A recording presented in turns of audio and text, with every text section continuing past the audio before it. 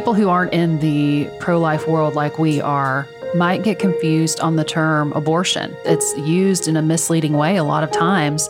The abortion that we're talking about is the intentional killing of the baby inside the womb. It is not delivering the baby early. It's not any of that. It is intentionally killing the baby. And this is difficult to hear, but it involves a pretty gruesome ending of that child's life. So we're not just talking about ending the pregnancy and resolving the problem. It's a lot more than that. Mm-hmm. And I think it's important to clarify the definition for that as well.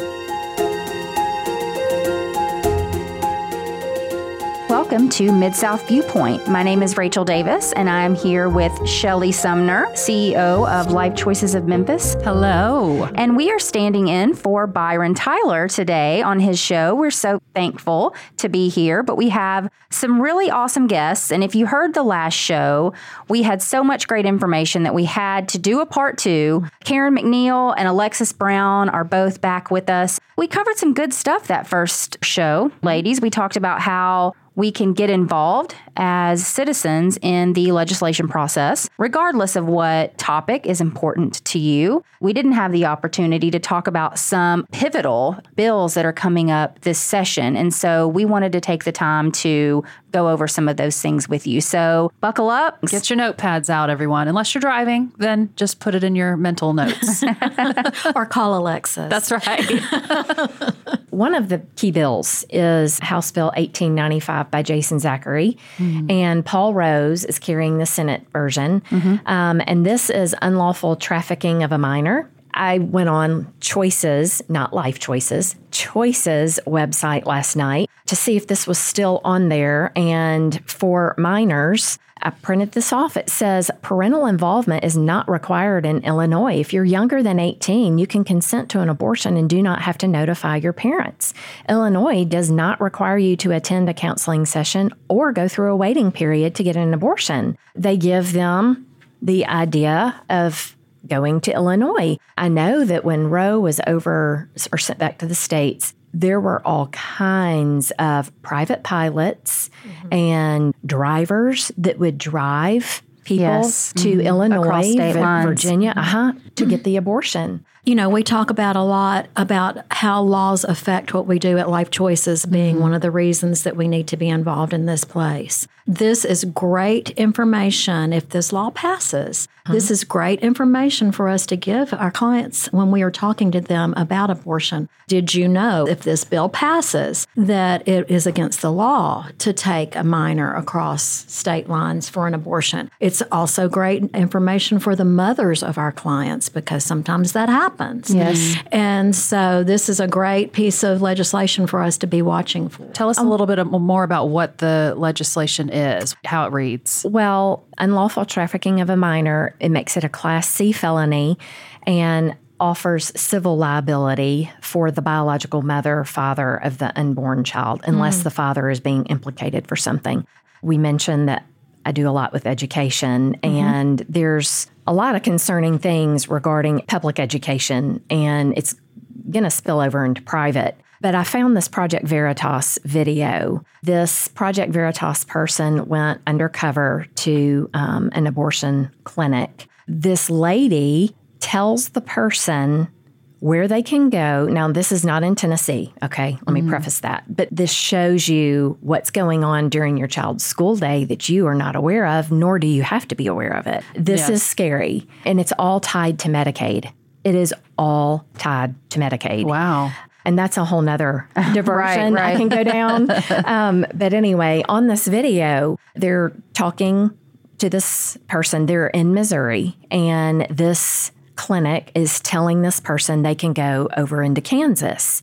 She says, we'll get a doctor excuse to give the teacher.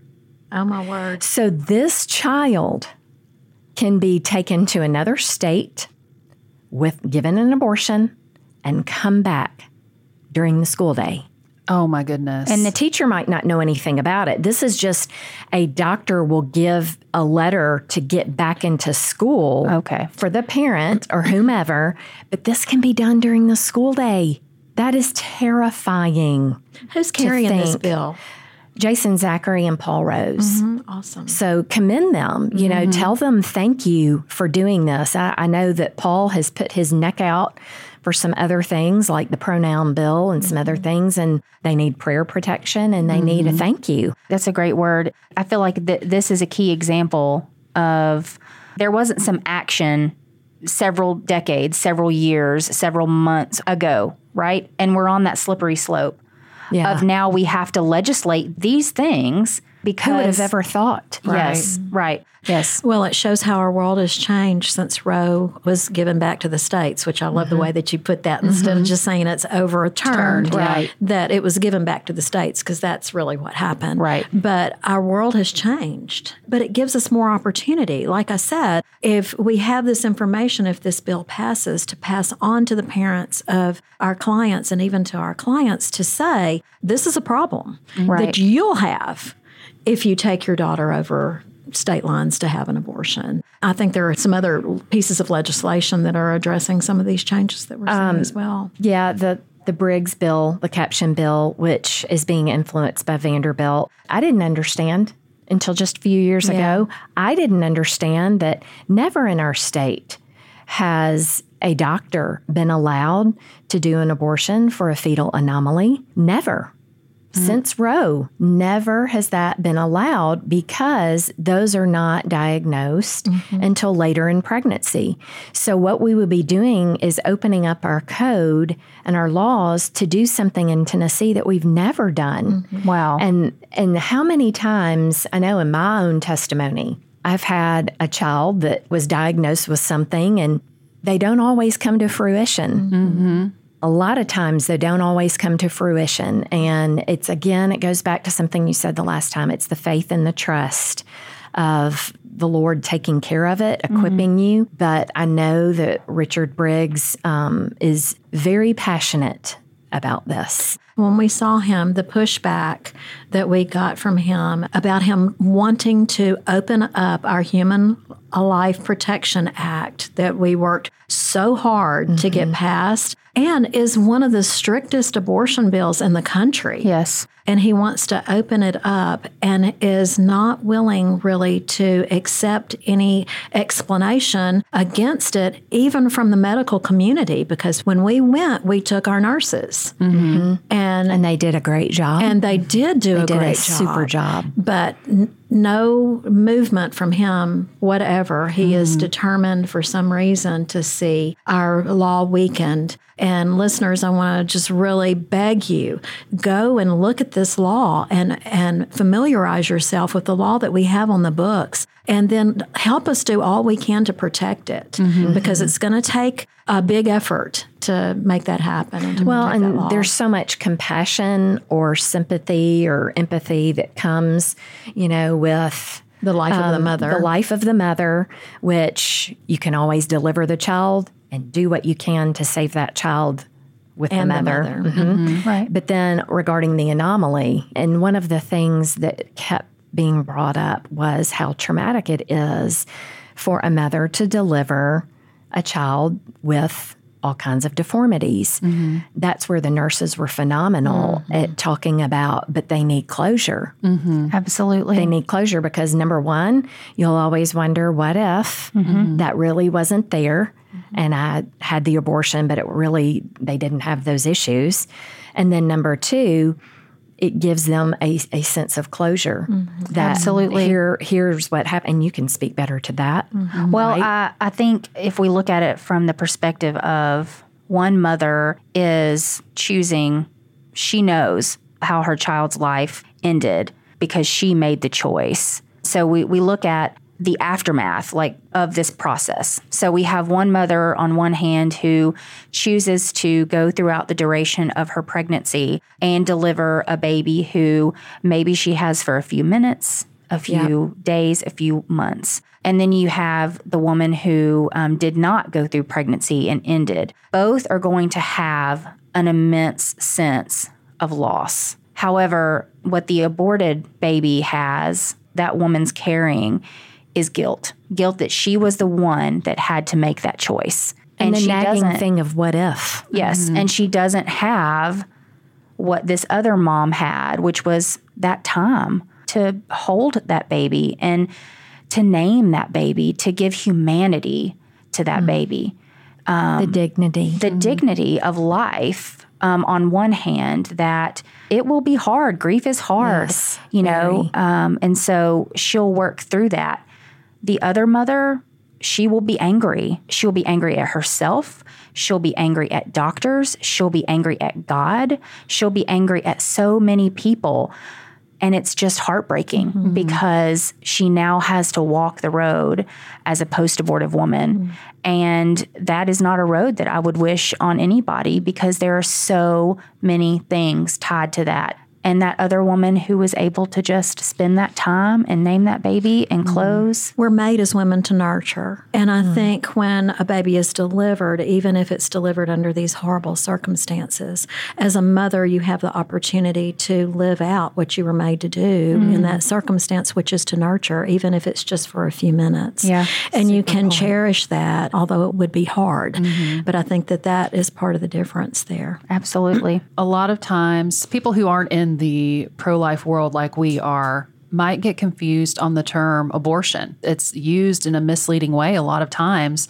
The abortion that we're talking about is the intentional killing of the baby inside the womb. It is not delivering the baby early. It's not any of that. It is intentionally killing the baby. And this is difficult to hear, but it involves a pretty gruesome ending of that child's life. So we're not just talking about ending the pregnancy and resolving the problem. It's a lot more than that. And I think it's important to clarify the definition for that as well. And in the terms of saving the mother's life, and we've touched on that a little bit during this show, we can deliver that baby early and then perform any life-saving measures we can for both the mom and the baby who are both patients. Right. That's completely different than what they are proposing in this legislation, which is to save the life of the mother, we inject poison into the baby's heart, or we dismember the baby, we intentionally kill the baby prior to it being born. So I think it's important to make that line clear. That's what we're talking about here. Right. Thank you. And I think that we need to speak to the fact that even still, those born with any type of fetal abnormality have a dignity and a right to life because they are image bearers, not because they're born with the correct amount of chromosomes or the right shape of limbs or the right amount of brain development. Personhood is not defined by the condition of which you were born in. That's right. And so these babies that we're saying, because there's fetal anomalies, they need to be put to death.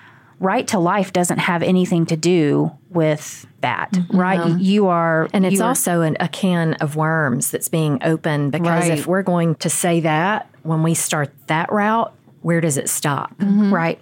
That's right. I mean, now we're looking at Down syndrome and other conditions that, by the way, Down syndrome has been completely eradicated in Finland. Because they abort the babies. Right. They abort the babies. Yes. Isn't that horrible? That's a hard thing to hear. And you think that it's because of some amazing breakthrough in science, but it's not. No. It's because of the pain of abortion. Well, when we talk fetal anomaly, the natural progression is euthanasia. Right. That's where, as believers, we've got to be well-grounded. We've got to be well-grounded in that principle and understand it well ourselves so that we can turn around and help others. I think a phrase that I heard many, many years ago is that you do not solve society's problems with killing. No matter what they are, you don't solve it with killing. And it certainly applies to an innocent baby. Yep. No matter if they, what their situation, whether their mother is in or their own situation, you just don't solve it that way. Right. Can I ask a question? Of course. I kind of want you to talk a little bit, Karen, about the fetal alcohol legislation in the past, because I'm getting calls from people across the state asking about what happened to that. How do we get that back? And here's the sad thing: as a person that I met through the phone recently, brought this up to one of our Republican legislators, and they were like, nah, that ain't going to go anywhere. We're not bringing that up again. And I thought, wow, really? That is what I'm hearing is a constant need. It's interesting that you'd bring it up because just last week on another issue, I called my friend Terry Lynn Weaver over in East Tennessee, who used to be a representative, and she championed the Born Addicted bill that was birthed here in Shelby County. And what it did, and oh Lord, it's been such a long time ago, I hope I get all this right, is the mothers who are addicted would have to go to drug court, and they would go in front of Judge Tim Dwyer, who created the drug court here in Shelby County. He's since retired. And it was a wonderful program where he would tell the mothers if they didn't get into rehab and solve their addiction problem, they would go to jail. But if they went to rehab and went through his program and succeeded in his program, it would all be taken off of their record, and they could... How did they follow that? He organized this rehab where they had to check in every, I guess, week or whatever it was. I can't remember now. It got messed up in the legislature, and it got sunsetted, and you might describe what that means. And we fought very hard with Terry Lynn Weaver and Amy Wyrick. And Judge Dwyer, Life Choices, gave testimony and was very involved in that. Unfortunately, Tennessee Right to Life did not agree, and it was killed, or sunset, which eventually meant I was that it watching was that debate in committee about a month ago, and William Lamberth really went to bat on fighting for it also, and was very well versed in it. We saw it as a tool in our counselors' toolboxes to be able to use to help our mothers understand that if they did not get help, that they were going to jail, but that we would help them get into rehab. And one of the girls that graduated from the program said if it had not been for Judge Dwyer's program in the drug court, that she would still be on drugs. But after she completed it, she got off of drugs, and she was able to keep her baby, which meant it didn't go to foster care. I do think that this is something that needs to be revisited, and maybe now there's been enough time since that happened that this could come back again. So I'm interested. Because it's a very prevalent issue. You know, we talk about deadbeat dads all the time. Well, I'm hearing a whole lot more of the moms. Yes. We're a hurting culture. Well, and you know, that leads into the bills that I wanted to talk about, because we hear so much about mothers who are abandoning their babies. And I think just recently that happened again over in South Haven, that we saw a baby that was found behind a garbage bin. And every time I see that, I think, oh man, if we could have just gotten our hands on that mother, that she would be able to make a plan for her baby and not feel so desperate that she has her baby with no plan and she has nothing that she can do, and so she abandons it.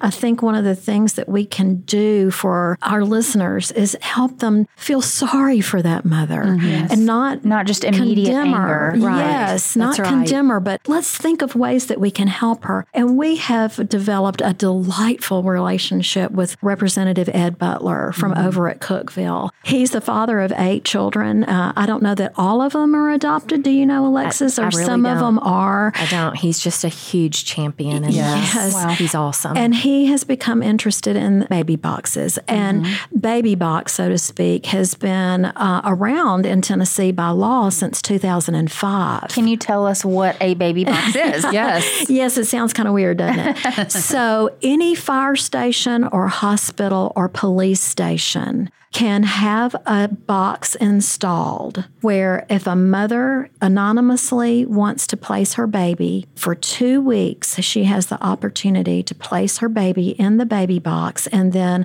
an alarm goes off that a baby is in there, and the personnel from these places can take the baby, DCS is called, and then the baby is taken care of. With no ramifications for the mother. Right. So I have a question, because some people might ask, how is this different than safe haven laws that we already have? It's the same thing, but he's just expanding the safe haven law. Because of the rural communities. Yes. One of the bills that he has this year will expand it from fire stations, police stations, and hospitals, because some counties don't have those, or maybe they have a fire and it's just volunteer, or the same way with the police station, or they don't have a hospital in their county.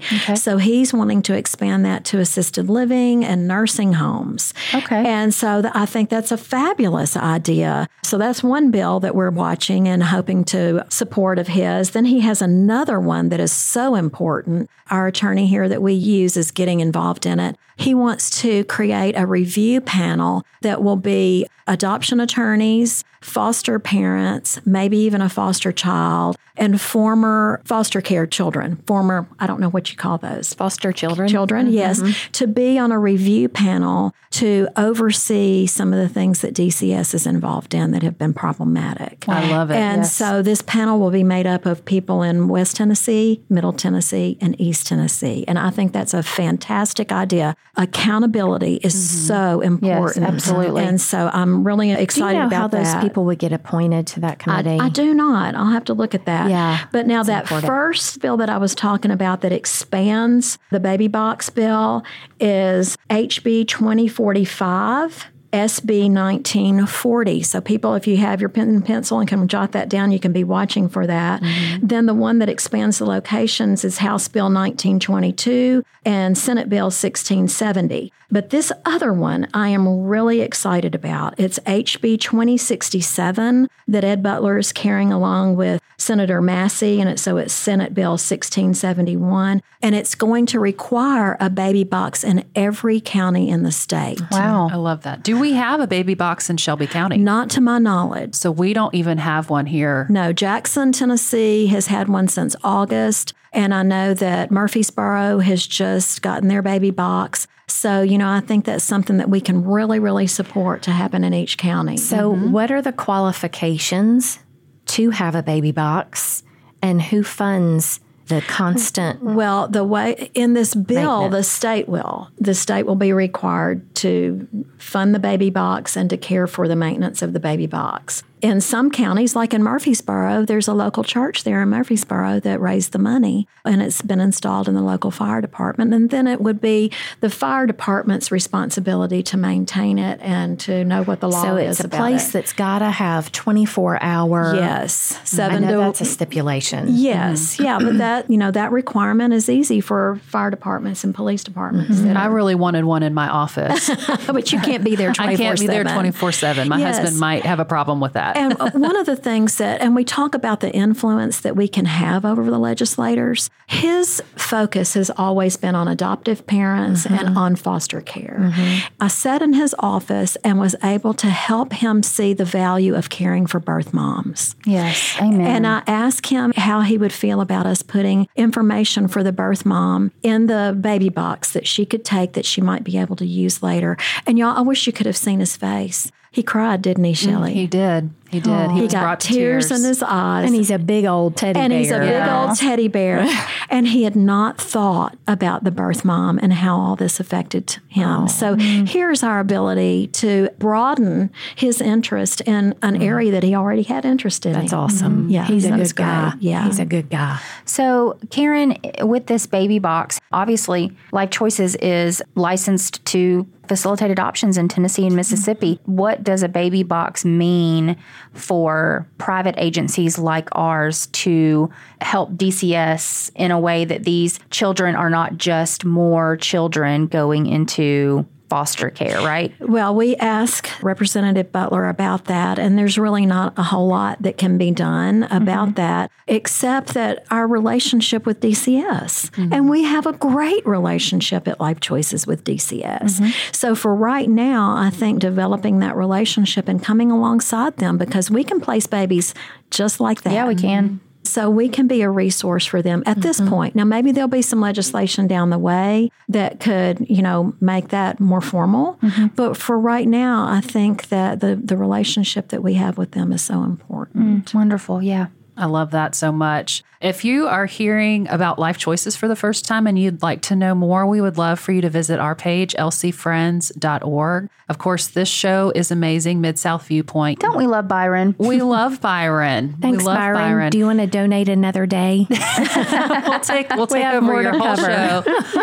Everybody's favorite broadcaster, Byron That's Tyler. Right. But also, I have to plug my show. If you're interested in this life topic, we have a show dedicated completely to the life issues in the state of Tennessee, and it's called, appropriately, Life Talk Tennessee. And it's hosted by myself and Laura Messick, and we broadcast both in the western part of the state and the middle part of the state. So please get on Bot Radio and look that show up, Life Talk Tennessee.